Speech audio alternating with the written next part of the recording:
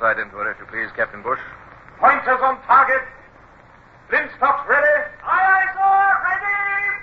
Fire!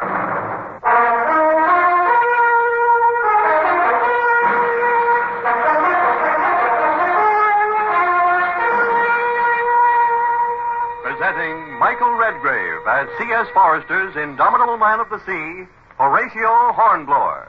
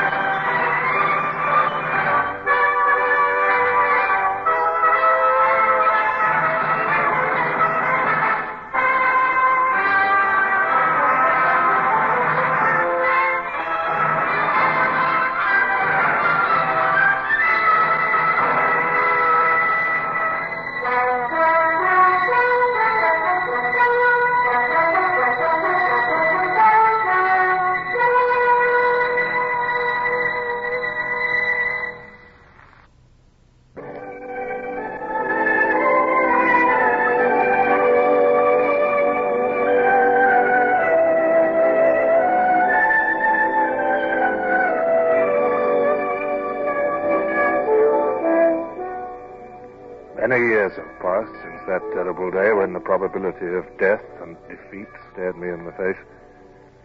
But I can close my eyes even now and feel again that exhaustion and faintness that I dared not let any man see. It was a nightmare pause in a nightmare battle. Two partially disabled ships drifting rapidly apart, and each with no purpose than to patch its wounds and return to destroy the other. I can see the Natividad again, now the score's clearing, sir. How does she bear? About 2 points on the starboard beam, sir. There. She's hove too. Looks a bit lopsided without her foremast. She seems to have made no attempt as yet to rig a new one. Well, as soon as we can carry some sail aft so that we can beat the wind, we'll have her at our mercy. We must try and do it before nightfall, Mr. Bush, or we may lose her altogether in the dark. And, now what's this? It's the funeral party, sir. Oh. They're already going out there. How many? 14, sir. Very well. Mr. Bush, have all hands stop work, but remain where they are. I intend no disrespect to the dead, but this ceremony must be swift or the living may be endangered. Aye, aye, sir.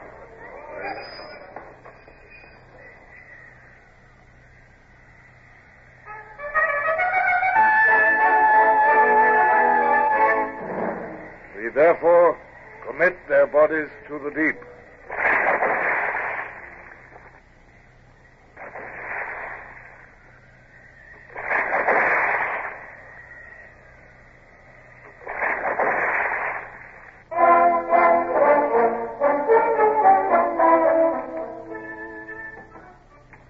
I think we checked the leaks now, sir. The sail is farthered under the bottom and seems to be holding. I've been able to release all but 20 men from the pumps. Good. Everything ready now for hoisting the mast? All ready, sir. Right. Now, Mr. Bush, it is important that nobody should haul or carry out any movement except by orders. I shall try to use the pitching of the ship to help in the raising of the mast. And if any man acts without my orders, I'll have him flogged. Aye, aye, sir. Hands to the windlass. Mr. Gerard, attend to those swings. Aye, sir. Mr. Galbraith, into the mizzen head. Right, sir. Remember, Jerry, the ropes will slip off the masthead. If it jerks away from that stump, it'll sweep the deck like a broadside. You trust the old man. He knows what he's doing, oh. If he does, time to go there. Oh! Hoist away there.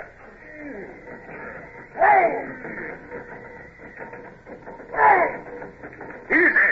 The mast hoisting. There, see that? Clever the old man is. As the bows went up, so he ups the mast a bit. Then when the bows drop, he lays off. Oh, nice timing that is. He's better not make no mistakes, though. He won't make no mistakes. I've never seen him make one yet. Oh, doesn't he look tired, though? Hair wore out.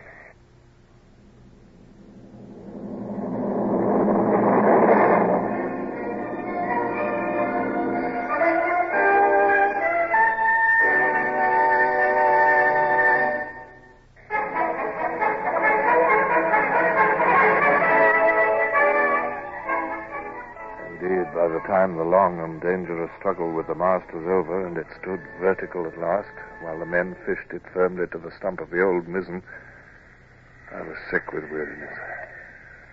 I'd been on my quarterdeck for over 8 hours with neither rest nor food, and through the stress and labor of the battle, I was beginning to find it difficult to concentrate upon anything. So that Bush had spoken twice before I could force myself to listen. I said, sir, that it's a magnificent piece of work, if you'll allow me to say so, sir. Shall I send up the topmast and yards now, sir? I fear it'll be useless to attempt to carry any canvas in this wind and sea, Mr. Bush. And the Natividad is barely in sight now. Just a smudge on the horizon, sir. Aye. There's not much chance of renewing the action till the wind takes off a bit. Yes, I cannot imagine the Admiralty accepting that statement in a report. But it's true enough, sir. We're badly knocked about, and the weather's too rough to carry on the fight. Nevertheless, the report would be received with pitying smiles, Mr. Bush. The excuse is too old. Like the uncharted rock, which always causes a wreck. The Admiralty is 10,000 miles away, and they can't judge the strength of this storm from there. If even though I should be accused of cowardice, there's nothing I can do until the weather moderates. No, sir, there's not. And in that case, why not take a rest? You look mortally tired, sir. Indeed you do. Let me send and have a berth screened off for you in the wardroom. Fiddlesticks, Mr. Bush. It's you who need a rest. Dismiss the starboard watch and go below and turn in. While the enemy is in sight, I shall stay on deck. But, sir, I gave you an order, Mr. Bush. Aye, sir. Good fellow, Bush, but a fool. A sentimental fool. He'd treat me like an old woman if I'd let him. Yes, I wonder how Lady Barbara is getting on that. Oh, confound it. He has that idiot of a steward. Now, can't anybody leave me alone? Well, Paul Wheel, what do you want? Well, I've been to attend to the lady, sir. I screened off a bit of the orlop for her, sir. The orlop? But the wounded are in there. Well, they're mostly quiet now, sir. Well, I couldn't leave her in the cables here. Oh. I've stung the hammock for her, and she nipped into it like a bird, sir. Took a bit of grub, too, and a glass of wine, she did. Oh, very good, Paul Wheel. Well, now, it stands to reason, sir. A frigate in the sea like this, and a battle like what we've had is, well, it's a bit rough on an high-born lady. Just confine yourself to facts and keep your opinions to yourself, Paul Wheel. The high-born lady joined this ship of her own free will, knowing that she was about to go into action. Aye, sir. Now, about you, sir. Here's some dry clothes from your chest in the storeroom. I'm afraid the last broadside done for everything in your cabin. But I don't want any dry clothes. Of course you don't, sir. Now, I wouldn't suggest it, except well, if you takes cold, sir, you won't be fit when we catches up with the Natividad. Will you change up here, sir, or come below? Now, look. If I just lash this here hammock chair to the rail, sir, you could sit there when you've changed and have this biscuit and rum, couldn't you, sir? And this here boat cloak will keep some of the spray off you. And you won't have to leave the deck. Paul Wheel, are you presuming to give me orders? Orders, sir? Me? I hope son knows my place, sir. It's all right, Mr. Bush, sir. You can turn in now. Captain's in his chair and sleeping like a babby, sir.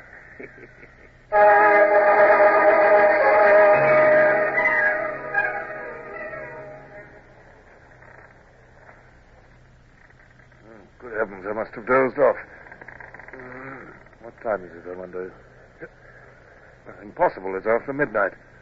As black as the Earl of Hell's riding boots. Feels to me as though the weather's improving. Let's have a look at the binnacle. Ah, Mr. Bush. Wind shifting southerly and moderated, sir. Wish there's a bit of starlight even. Can't see a thing. The Natividad might be 20 miles away or only 200 yards. Yes, I doubt she's close. She was going away to leeward rapidly when we last saw her. Can't have carried out all the repairs she'll need in this weather. What do you think she'll do, sir? That fellow Crespo who commands her is no fool. I believe he'll try to avoid us until he can get into the Gulf of Fonseca and refit. He'd like us to follow him into the Gulf, so he'd have the advantage of the shore batteries as well. But he can't make much sail in his crippled condition, sir. And even if he could, the wind is wrong for getting to the Gulf. I had observed that fact, Mr. Bush. I believe he'll reach far out to sea and claw southwards as far as he can. I shall return to my chair until daylight and attempt to work out what is likely to be his position at dawn. Aye, sir. Morning, sir. Sea's going down fast, sir, and the wind's taken off. Sun will be up in 10 minutes. Yes, we'll make sail if you please, Mr. Bush. Here is the course you are to sail. But as I gave the course, I knew that it was sheer guesswork. Every yard I sailed might be away from the Natividad while she hurried to safety. My heart was heavy with misgiving, for I knew that if I had failed, there would be many who would attribute that failure to incompetence or cowardice.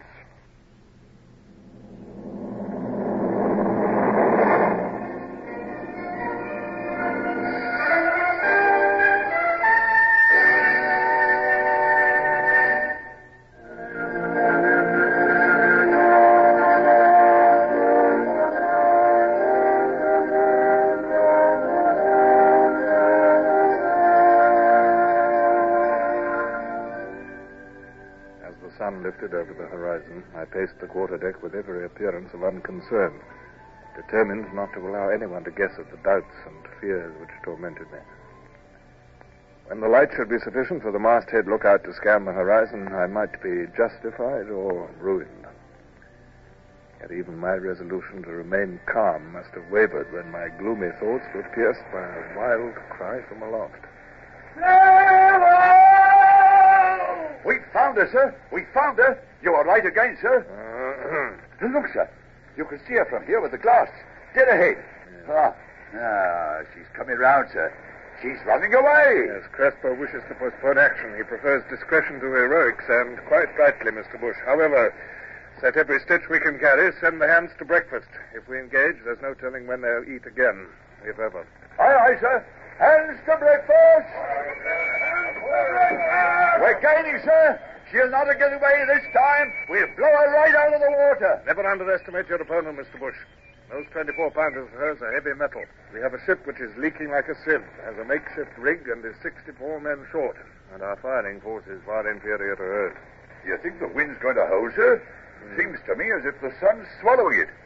Whew, it's getting mighty hot, too. It'll be just our luck to lose the wind now. I can't trim it any more. Hi! You're at the wheel. Here's Small blast you. I can't, sir, begging your pardon. There ain't enough wind. Damn it, he's right. The wind's gone, sir. And look at that sky. It's like brass. We're in a dead calm and well out of range. We will tow with the boats. Have the launch and cutter hoisted out. Boats away! Cutter's crew! Launch's crew!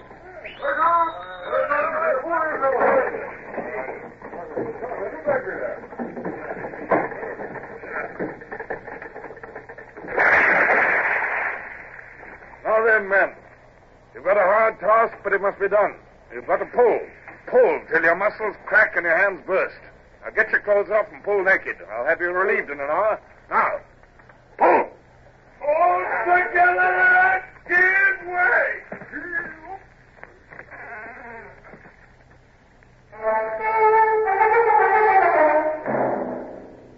Look at that, Mr. Gerald.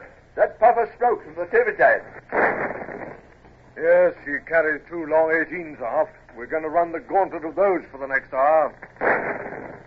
That was nearer, about 50 yards off our starboard quarter. Mr. Gerard, ask Mr. Marsh to see what he can do with the long 9 on our forecastle. I know it's not much use, but it'll cheer the men to feel that we're replying. Aye, sir. He's ready and waiting. Very good, Mr. Marsh. Show them some shooting. Stand by, gun crew. Give me the lanyard. 2 cable lengths of sound of it. Very good. Try again. Here comes some more, fellas.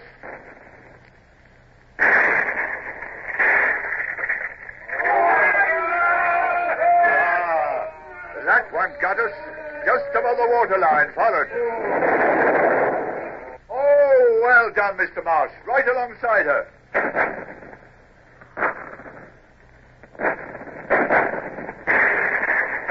Hello. What's she up to now, sir? The boat's putting her bows round. Yes, Mr. Bush, we shall now have 25 guns trained on us instead of 2. She's positioning for a broadside. We shall have some pebbles about our ears ere long, lads. Let's show them that Englishmen don't care.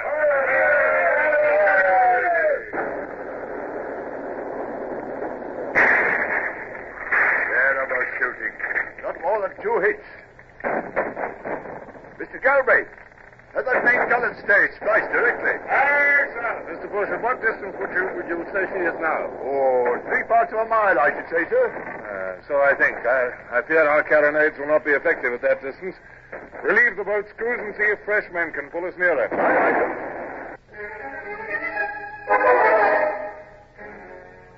It was intolerably hot. The smell of pitch from the deck scenes, the bitter tang of powder, and the smell of the blood from the wounded, combined with my fatigue and anxiety to make me feel deathly sick. I feared to disgrace myself by being sick in front of the men. They, too, no longer joked at the guns. They were beginning to sulk under punishment. It was a bad sign. Sullivan! Sir! Here, Sullivan. You your fiddle? Aye, sir, I have that. All right, then we'll have a hornpipe. Benskin, Hall, McAvoy. A hornpipe from each of you and a guinea for the man that does his best.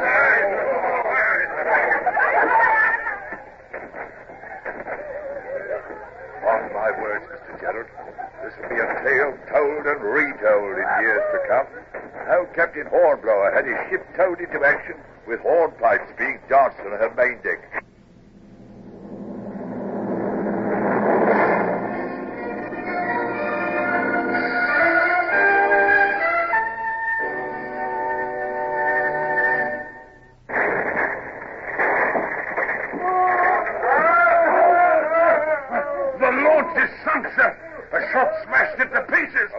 Survivors up quickly. The sea is full of sharks.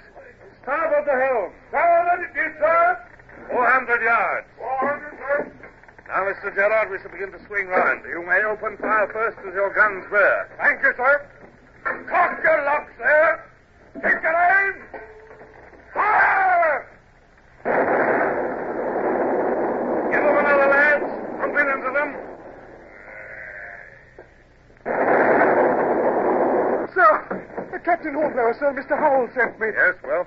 Starboard side chain pump knocked all to pieces. Well, my boy? Well, he's rigging another one, sir, but it'll be an hour before it works. He told me to tell you the water's gaining a little, sir. Oh, very well. Please, sir. There was 14 men all knocked to smash at the pump. Horrible, sir. I see one man, sir. Will do, boy. Run back to Mr. Howell and tell him the captain is sure he will do his best. Oh, I see. There's too much smoke to see properly, but it's my belief we've hit her hard, sir. Confound this smoke. It's like being in a fog. Ah, Crystal, what is it? I think I can feel a very light air blowing, sir. Yes, I believe there is. Ah, look at that. Look, the smoke's blowing away, sir. Ooh, just look at the Natividad. Oh, she's a wreck. There's only Anderson Moss standing. Rigging all round her like a net. And look at that great hole in her side. There's 3 gunboats planted into one there. She's low in the water, but she's still fighting, by heaven. We'll be on her soon. The closer we are, the quicker we'll finish it. And stand by to fulfill orders. Starboard carronades load with grape shots. Look at them crouched on their forecastle. They're going to try and board us. Hell! Here they come! Carronades! Fire!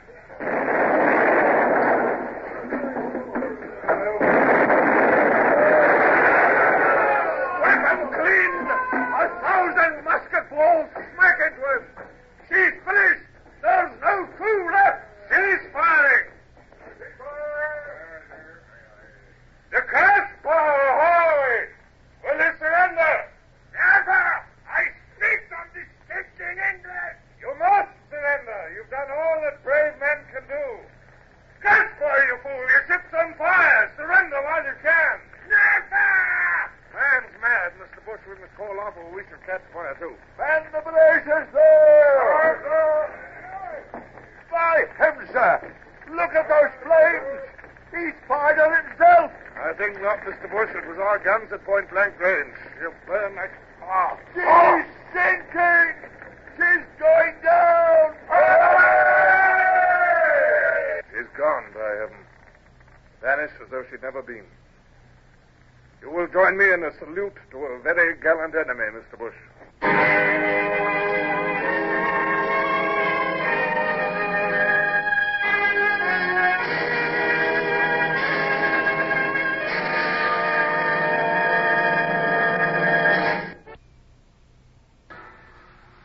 Horatio Hornblower, starring Michael Redgrave, is based on the novels by C.S. Forrester. Music composed and conducted by Sidney Torch. Produced by Harry Allen Towers.